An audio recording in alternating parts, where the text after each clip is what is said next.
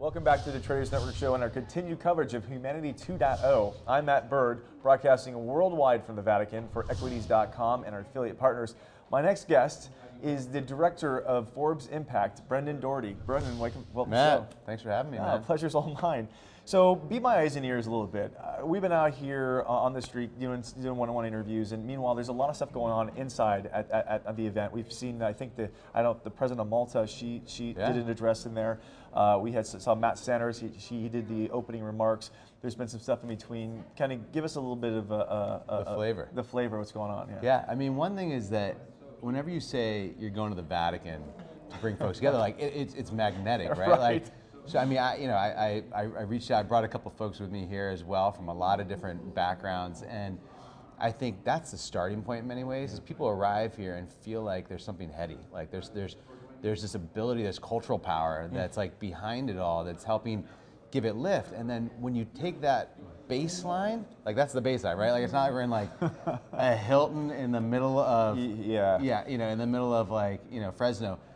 I like Hiltons and I like Fresno, but the idea is like we're here where history, is the depth is there. Well, I mean, look where we're standing right now. This is the courtyard, but this is where kings, queens, Knights of Round Table, this is where they rest in peace. It's a pretty historic thing, but as somebody who's never been to Rome before, I look at the buildings and it's like these buildings were built for a purpose. I mean, it's pretty substantial stuff, but so I get what you're saying.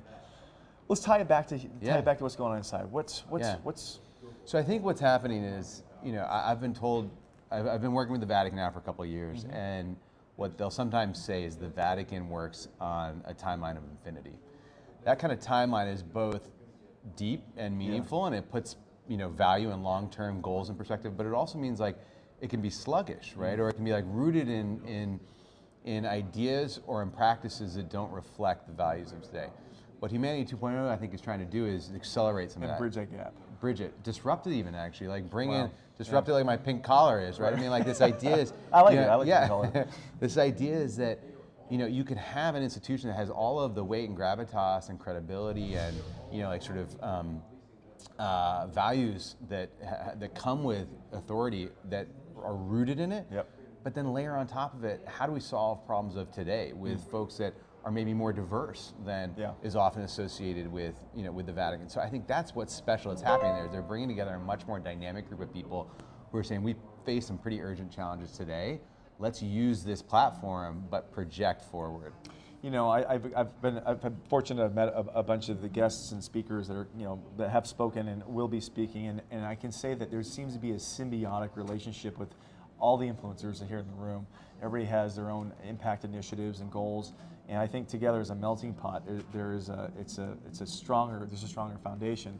The things you're doing at Forbes Impact, how does that tie into Humanity 2.0 and some of the things you're focused on? Look, I think media narratives are what shape our global narratives, are what shape our economy. In many ways, I think cultural capital is what I would call it.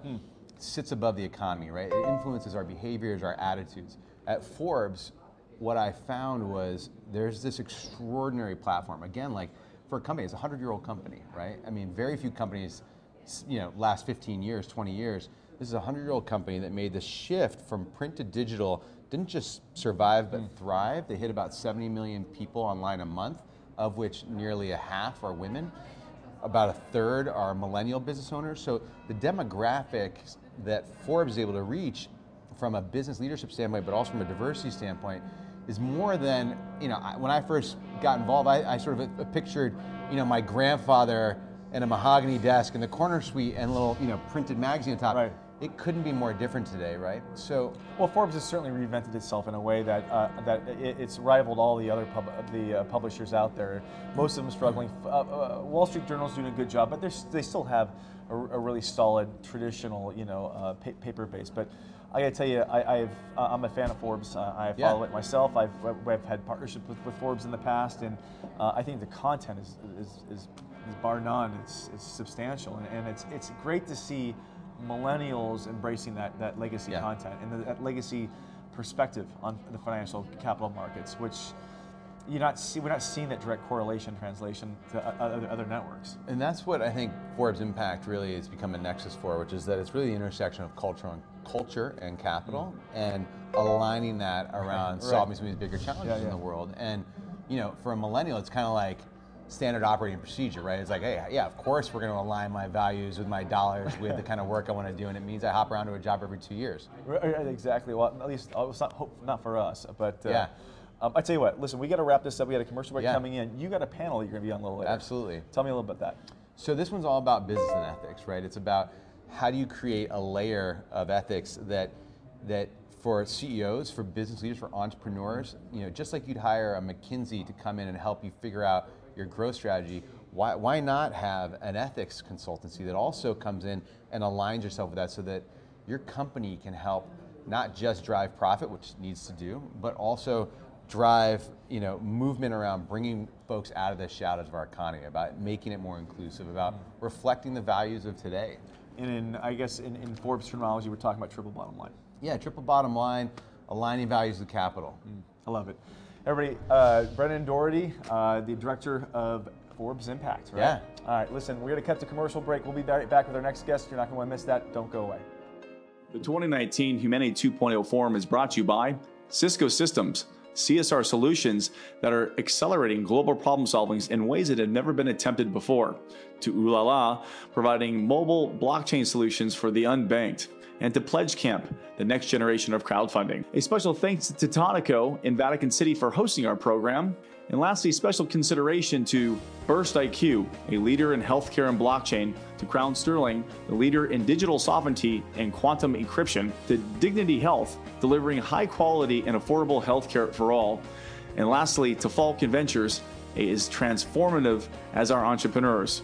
And thank you, 1-800 Public Relations, for all your PR and media support. We'll be right back after these messages. Don't go away.